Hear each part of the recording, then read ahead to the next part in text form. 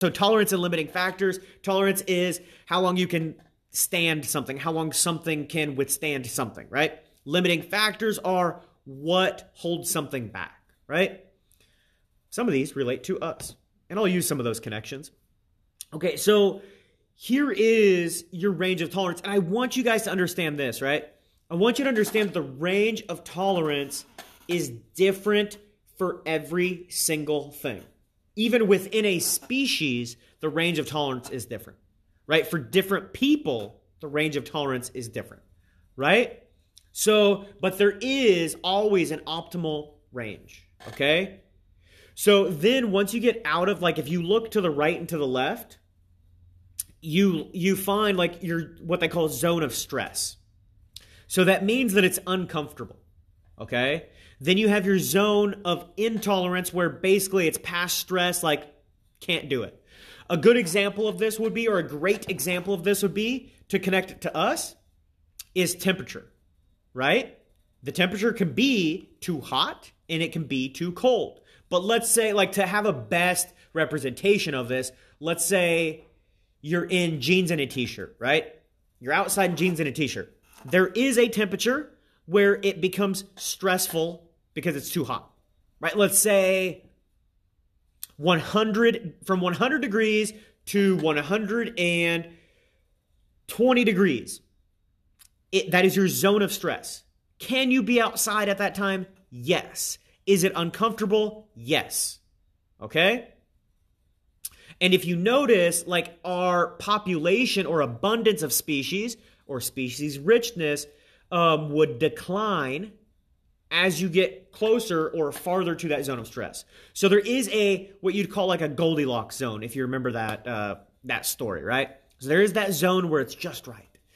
But once it gets past 120, you have your zone of intolerance, right? And, you know, maybe 130, maybe 140, right? Your time where it's like nobody's going outside, okay? Same thing with too cold. You have your zone of stress, okay? And once again, this is different for everybody. That's why you see that number of animals, of ants, shrink, right? Because it's different. Some people like the cold, right? So some people might be more okay with that stress. But let's say our zone of stress would be between the temperatures of 30 and 10 degrees, okay? Or 20 and 0, whatever, right? The exact numbers don't matter, but it's a zone of stress. So that's when it's uncomfortably cold. You're in jeans and a t-shirt, so it's uncomfortable. Your zone of intolerance would be below 0, okay? At that point, nobody's outside in jeans and a t-shirt. It's too cold. So that's what we're talking about here. That's like this whole point here. So quickly, we're going to talk about some limiting factors, okay? So here are some things that limit or create that stress. Like, so if you're talking about that stress, things create that stress. So having too much or too little of something creates that stress. Those are limiting factors, okay? We'll come back to this picture of the fish with no air versus air. So I'll reference that again later. So here are some important limiting factors. So if you're talking about soil as a thing, because soil is a very, very, very, very, very important thing. All right, plants need soil. So we're using plants as an example. For these plants, whether it's a natural environment or whether it is a man-made crop, they need that soil to grow, okay? So some of the limiting factors might be nitrogen. Nitrogen is one of the main things that plants need, okay? Most fertilizers have a large amount of nitrogen. But they do have two other things that we don't think of as much, phosphorus and potassium. So if you have too much of those, it can be bad. If you have too little, it can be bad, right? And then you have those zones like right next to that where it's your stress. And then depending on the plant, you have your Goldilocks zone where it is ideal, okay? So that's what we're talking about here. But I'm just using some of these examples to point out that it depends on your organism. Plant, animal, bug, insect, what plant, what animal, what insect, depends on what the limiting factor is going to be, okay? Because some plants like a lot of nitrogen. Some plants don't like as much nutrients. Okay, so it depends. Another example would be the open ocean, Okay, so we're talking about think of like the middle of the Pacific Ocean where it's thousands of feet deep. That's what we're talking about, okay? Nitrogen is another thing. And we won't so much talk about the why. We're just using examples here. Silica or iron. Once again, we're not going to dive so deep into the why, and that's a great pun there. We're not going to dive so deep into why those are important here in the open ocean. Dissolved oxygen. So oxygen molecules within the water. Okay, so you'll see that typically as DO, so dissolved oxygen, which that'll come up again when we talk about water. So those were examples of limiting factors. So freshwater lakes and rivers, phosphorus is one, but there's several others, right? So I'm only sharing some examples. Dissolved oxygen, once again, would pop up a lot here. Nitrogen would as well. So a lot of the same things would pop up here. We're just sharing some examples here, okay? This one is a very common one. So bays, estuaries, really the ocean in general. But here, this is your typical limiting factor because you get a lot of, with bays and estuaries, like just so you guys know if you're confused at what's a bay, what's an estuary, the bay would be the right side of the picture, the estuary would be the left. So the estuary is typically more inland. The bay is you're transitioning to the open ocean. Okay? So salinity, because the salinity does change seasonally or with tides or with other factors. So it does change. So based on how salty it is or how alkaline it is, you're going to get different organisms that live there. So because you have different limiting factors. Okay, so now let's talk about these. So I want to hear from you guys.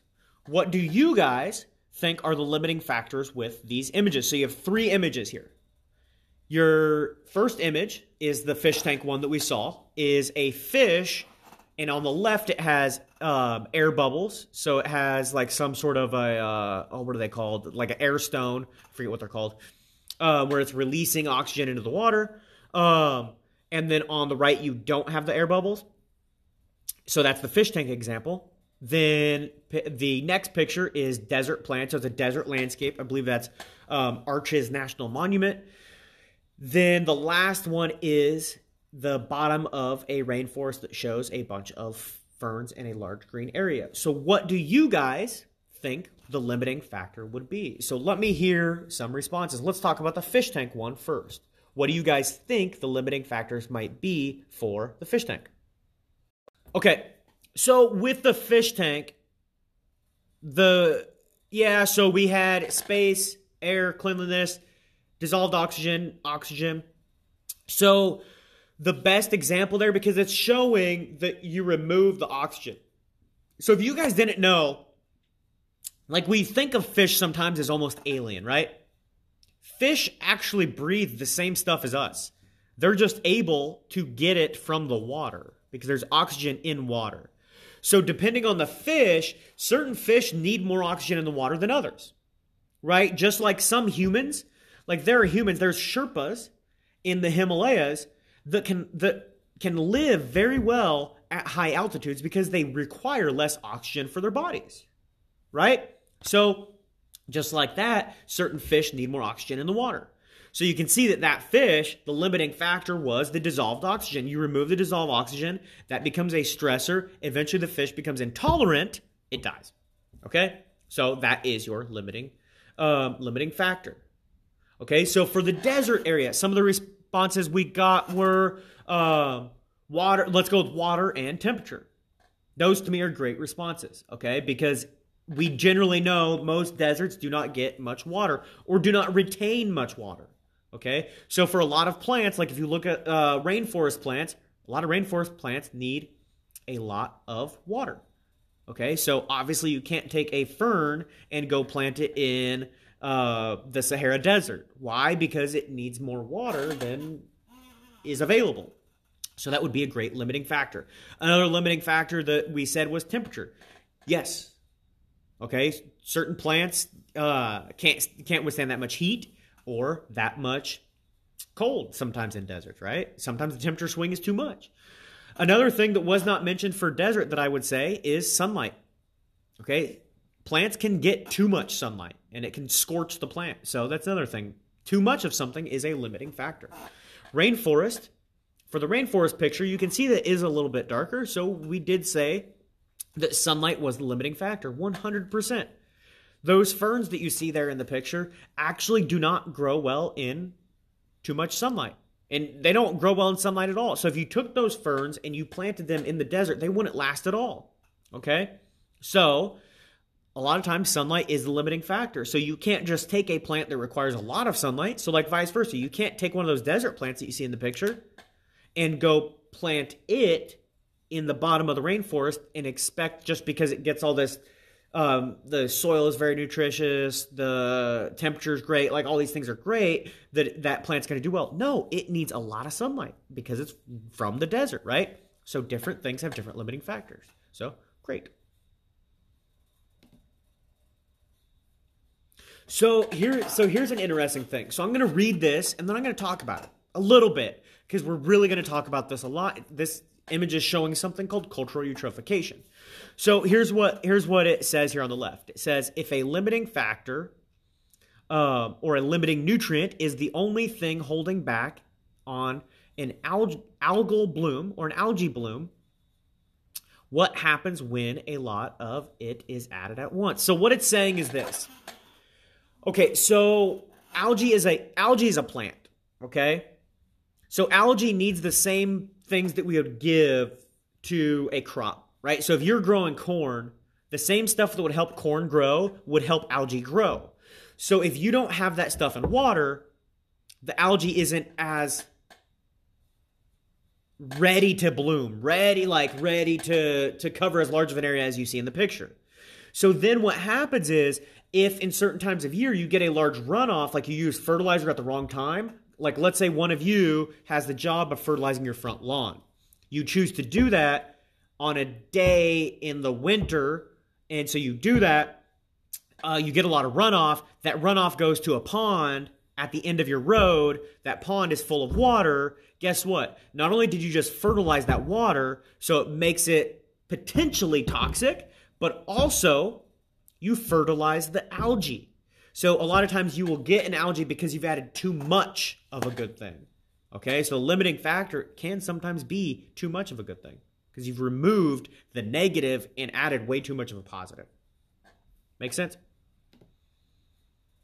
Okay, so now our next section, we are talking about natural disturbances, okay, or disruptions to ecosystems. So this one is a great one to talk about now. I don't think there is a better time to talk about this subject for us than right now. You'll see why in a second. Okay, let's answer this question. So I want to know from you guys, what are some natural disturbances that could impact an ecosystem? Go ahead and answer now. Okay, so you guys shared some great examples. We talked about fire, flood. I'm going to see if I remember all of them that you guys just said. Fire, flood, volcano. I will keep radiation, but radiation, let's think like sunlight, right? That's radiation. So sunlight could potentially be a disturbance. I don't remember the other ones, but let's go with those. Okay, so that's what we're talking about here. There's two ways that we deal with any disturbance, okay? And please, please, please feel free to relate this to yourself, right?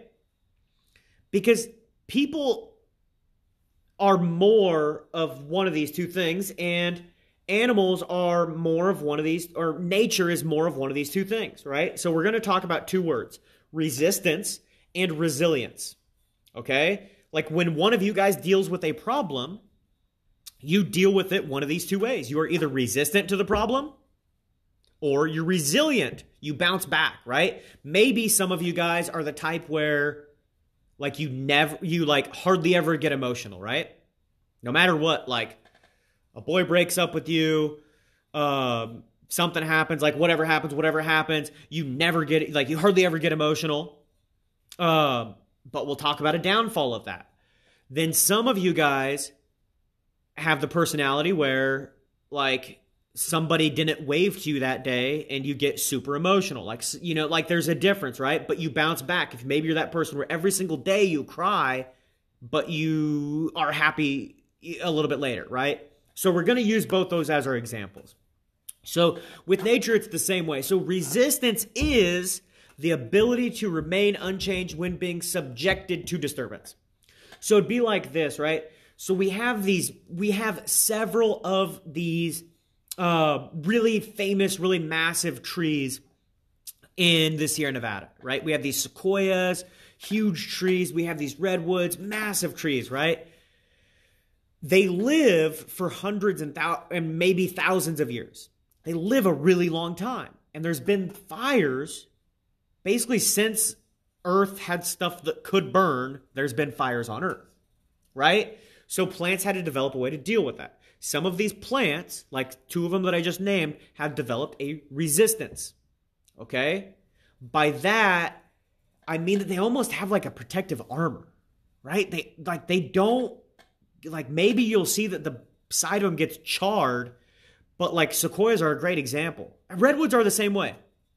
It might be like 50 or 100 feet before you see a true branch. So what are you actually going to burn? You're going to burn like the thickest part of the tree. And the tree is maybe, like literally, I'm looking at my classroom here. It's maybe as thick as my classroom, right? Think about it. Like 10, 15, 20, 30 yards thick. That's a really wide tree. So you're going to burn that thing. You're hardly, like that fire's not going to make an impact, okay? At least depending on the fire. Not going to make an impact. So that is resistance. Like it's going to be hard to truly bring that tree down. Like think of like a military Abrams tank, right? Those things are thick. Like you're going to have to do a lot to really impact that thing, okay? So that's one way that nature deals with these natural disturbances, okay? And we're taking that example of fire, okay? Because that's the most common example. That's one that right now, because there's so many fires going on in California, we can really relate to, okay? And so I'm even going to present this to you guys. And I'm going to use this for the next 5 minutes. I'm going to use this example. Think about the difference between like a fire that's going on. Like there's that Sacramento fire north of Sacramento. I forget the name of it. But there's a fire going on up there right now.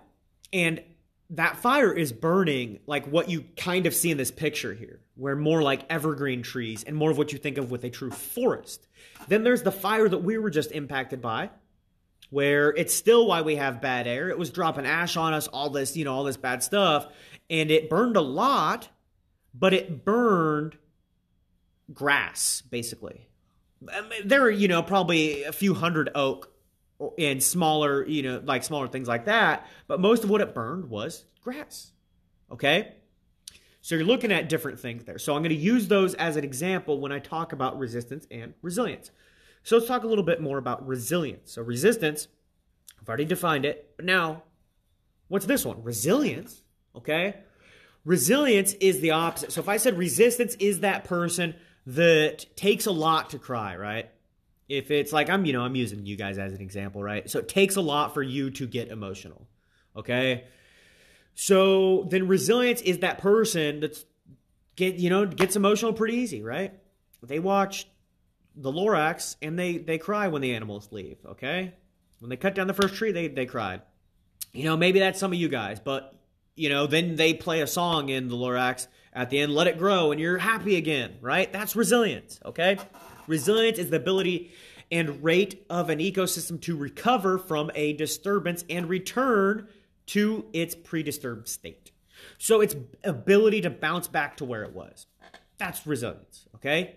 So those are the two different ways that nature recovers. Here we're talking about recovery, okay?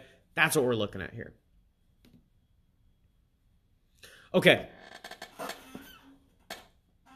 I'm going to do my best with this graphic here. And this will be the deciding year of if I keep this graphic or if I get rid of it. Why? Because man, oh man, is there so much going on with this graphic. Okay, but let me explain it this way, because this graphic is mainly looking at, no, not mainly, this graphic is looking at resilience. Okay? I do want to point this out though. You really don't think of this as your typical graph where typically your x-axis left to right, you're looking at time. No, ignore that, okay? What you're looking at, mainly follow this black line, right? This black line is showing you what's happening with the resilience, okay? So there's some sort of a disturbance which is impacting the ecosystem. And then due to that resilience, it's stuff's recovering, okay? Then, like throughout that process, you get different rates of recovery, is what I'll say. This is the key thing that I want to point out with this, right? Is don't think of resilience 100% only as a positive thing, okay? Yes, it is a process for an ecosystem to bounce back. But think about it this way. If you go to the forest and you burn an area, completely scorch it to the ground, do you think that the first plants to bounce back and the first plants to grow are necessarily the most beneficial or the best? That's what this is showing. So if you look in the middle, it says unhelpful resilience. So a lot of times at first what you get is not necessarily the best plants bouncing back, the best plants growing, the best plants covering the whole area. It's not necessarily them that are growing first. So it's sometimes considered unhelpful, okay? Then, after a period of time, you get more of a balance and you start to get more helpful. So like that's why you, middle right, you start to see a little bit of an increase in some of the helpful resilience. So you're getting better plants that are popping up. So you're getting like maybe smaller shrubs, things like that that are more beneficial to the ecosystem, okay? And then once we get down here, then we start to get, you see this blue line, that is the recovery, okay? Then eventually it gets back to the start. So like that's why it's like a gradual undulating decline. And then it follows a very similar process on the way back. Okay, that's my best way of showing this graphic. I think I made it simple enough. I don't want to talk about it anymore because I think it's got too much going on. But I do feel obligated to show graphics for this class because much of this class is you interpreting data. With environmental science, much of the data that is interpreted to you is through graphics, visuals, graphs, tables, things like this. So I feel I do have to show them. Okay? So there you go. So let's take a look at another one. Much more simple here, but this, I'm going back to the analogy, guys, the analogy of you. So here's the analogy of you, right?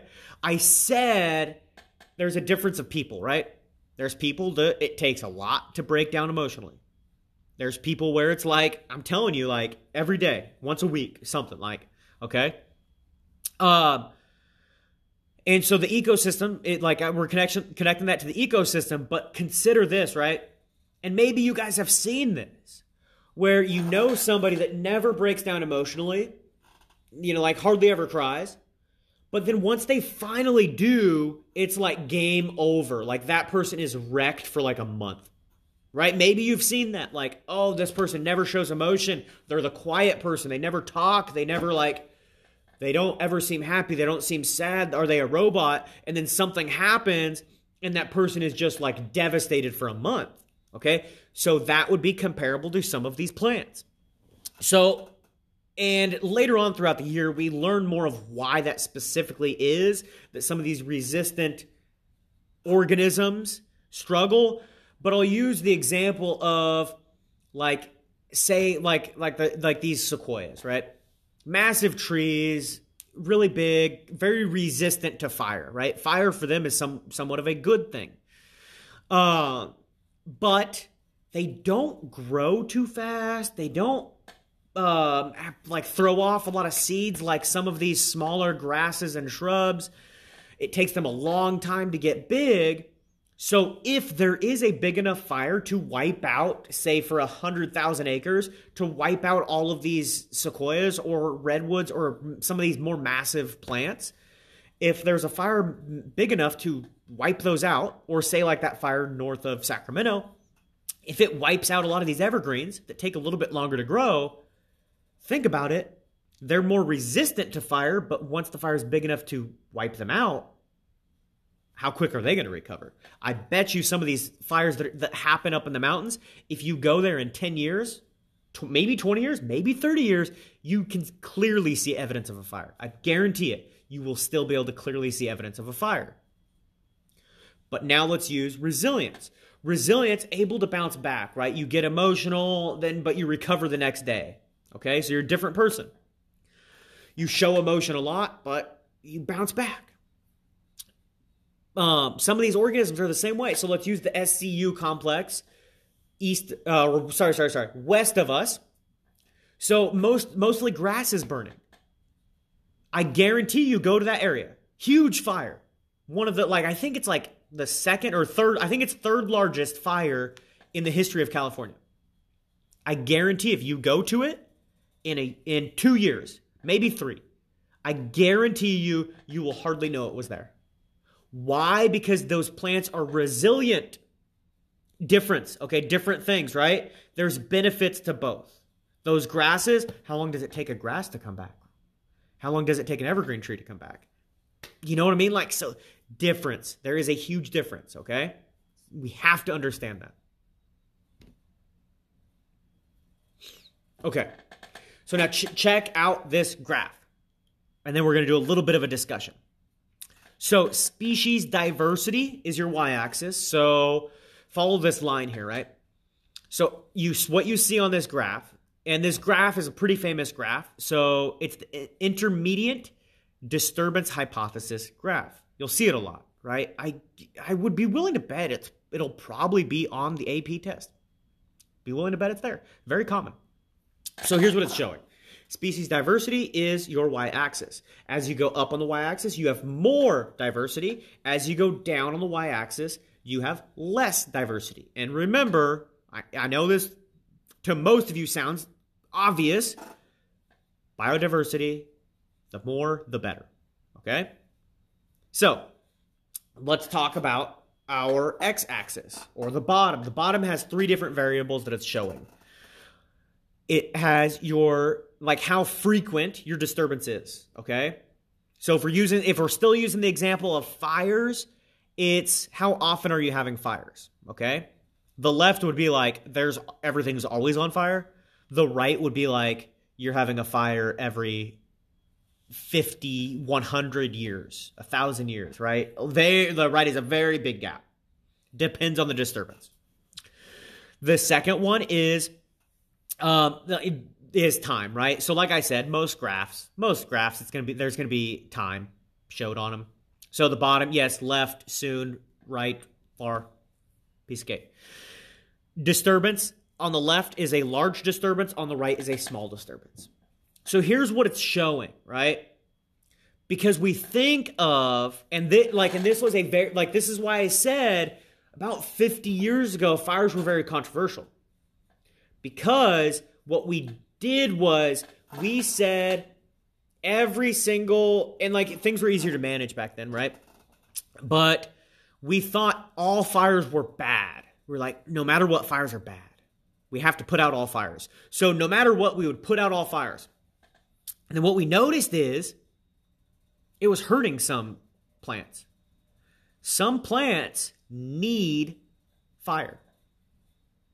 It doesn't seem like it, but some plants, mainly some of these more resistant plants, redwoods, sequoias, valley oak, live oak, some of these ones need the fire. So what we did was we started allowing controlled burns, okay? Because they need that disturbance. And here's why. You guys might still not be able to see based on the graph what I'm getting at here. But if you look, we clearly said this. We know this. Biodiversity, the more the better. The most of your biodiversity, where we have the greatest biodiversity, is in the middle. So it's showing you, right? If I, all the way on the right of this graph would mean I have very small disturbances very infrequently. Okay? So I almost never have any disturbance, but when I do, it's a really, really, really tiny one. Okay? That's what this is showing you. And so how does my biodiversity look? Not great. Not great. Okay? On the left, same thing. If I have really huge disturbances all the time, my biodiversity isn't great. So what we need is something in the middle. We need fire. We do, 100%. It's why we have controlled burns. But right now we're having them too frequently. So right now, if you look with our fire, with the amount of fires we're having currently in California as of 2020, we are having them too frequently. So we're moving our biodiversity right now is decreasing because of the amount of fires, okay? Because it is becoming too stressful. That's what this is showing you, okay? Hopefully that graph makes sense. But let's use a couple examples. Okay, so here you have an example of something other than a fire. So you're seeing an intertidal zone, okay? The disturbance would be the tide, right? The tide going in and out. You're getting water, you're not getting water. You're getting water, you're not getting water. You're getting water, you're not getting water. Okay? So that's creating stress. But certain organisms have developed the ability to live within that, okay? But what you notice is it completely changes the ecosystem if you make the tide change too frequently. Because maybe, like, I don't believe you get a tide change more than 2 times a day. I don't think so. Maybe sometimes 3. But I know it's not more than 3. Okay? But if you had a tide change, say like, a place like Monterey, if you had a tide change like 8 times a day, that's going to be too much for some of these animals, right? If you had a tide change too infrequently, then you've completely changed the ecosystem. They're just in the water, right? But some of these crabs, some of these other organisms, I'm blanking on intertidal organisms, but some of these organisms that live in these places, they thrive on and their biodiversity here is great because it's not too little of a disturbance, it's not too much of a disturbance. That's why this is a great example. But let's see if some of these are good or bad. Okay, so we're going to look at frequency and intensity here. I want to discuss these, okay? Let's have a quick chat as a class. Can ecosystems, so let's talk about this first one first. Can ecosystems recover from intense, infrequent disturbance? So is that something that they can ever potentially recover from? Is that can you recover from a disturbance that is intense and infrequent? Okay, and then we'll talk about the next one after that. So with the first one that we're talking about, can ecosystems recover from intense, infrequent disturbance? So if we're using that example of Stanislaus National Forest, 200,000 acres burn, but I somehow give the guarantee that there will not be another fire in that area for 100 years. So that was pretty infrequent. That is an ecosystem that will 100% recover in that amount of time. And actually, that is beneficial. Okay, that is actually, I don't know about the scale and the intensity, but that is actually a beneficial thing that does typically happen naturally in ecosystems. That is how they have evolved to work with fire. Because you might be wondering, well, why, Campbell? I always think of fire as bad. The more frequent the fire, the worse it is, yes. But think about it this way. Some of these trees, right, they drop there. I'm like, here, let me talk to you a little bit about pine trees, because there might be some stuff that you don't know. I wish we were at my classroom, and I wish I could show you the trees right outside my classroom, because there's something interesting to notice about pine trees. Pine trees, the needles of pine trees are very, very, very, very acidic. So check this out. The next time you go look at a pine tree, stand under it and tell me how many grasses, weeds, plants you see directly under the canopy. I bet you it'll be very little. You get away from the canopy, and what do you see? You see grasses, weeds, and plants. Because these evergreens do something really, really cool. They drop their needles, and their needles are so acidic that literally they're making it difficult for anything to grow there. I wonder why. Well, the reason why, I'll tell you, is because their seeds need some room to grow. They need that room to grow, right? So if there's a bunch of grass and weeds and stuff underneath them, it's going to make it more challenging. So if you have some of these areas where you have a lot of undergrowth, where it is some of these plants that, hey, even though the ground is so acidic, I can still grow there, it's going to make it very challenging for you to get a lot of these saplings from these evergreens, right? So then what will happen is, naturally, this is a natural thing.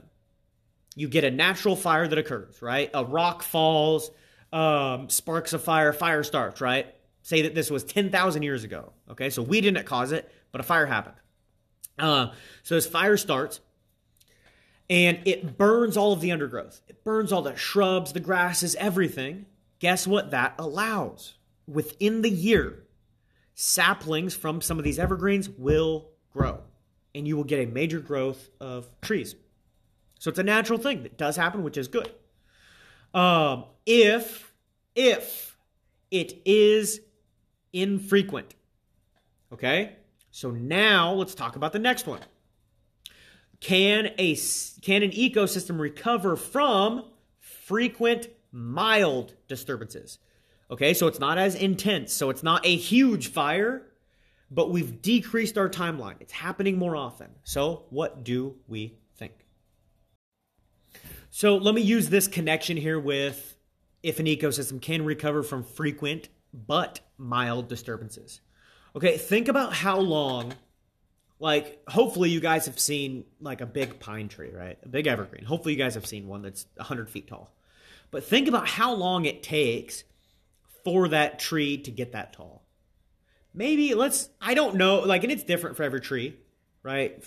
But it changed. But let's just use a nice easy number. Let's say it's somewhere in the ballpark of like a foot a year, okay?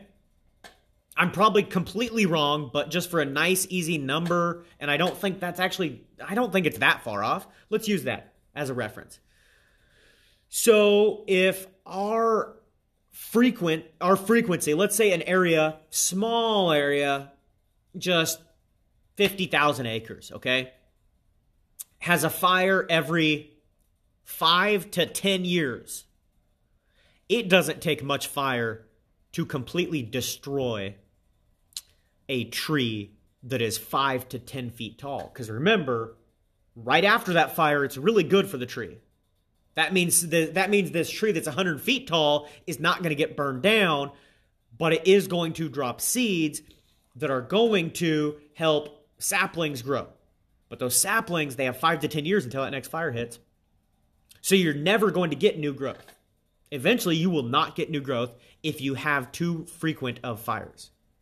If you're having fires every 5 years, 10 years, 15, 20 years in the same area, even if it's a small fire, you will not get growth of those resistant.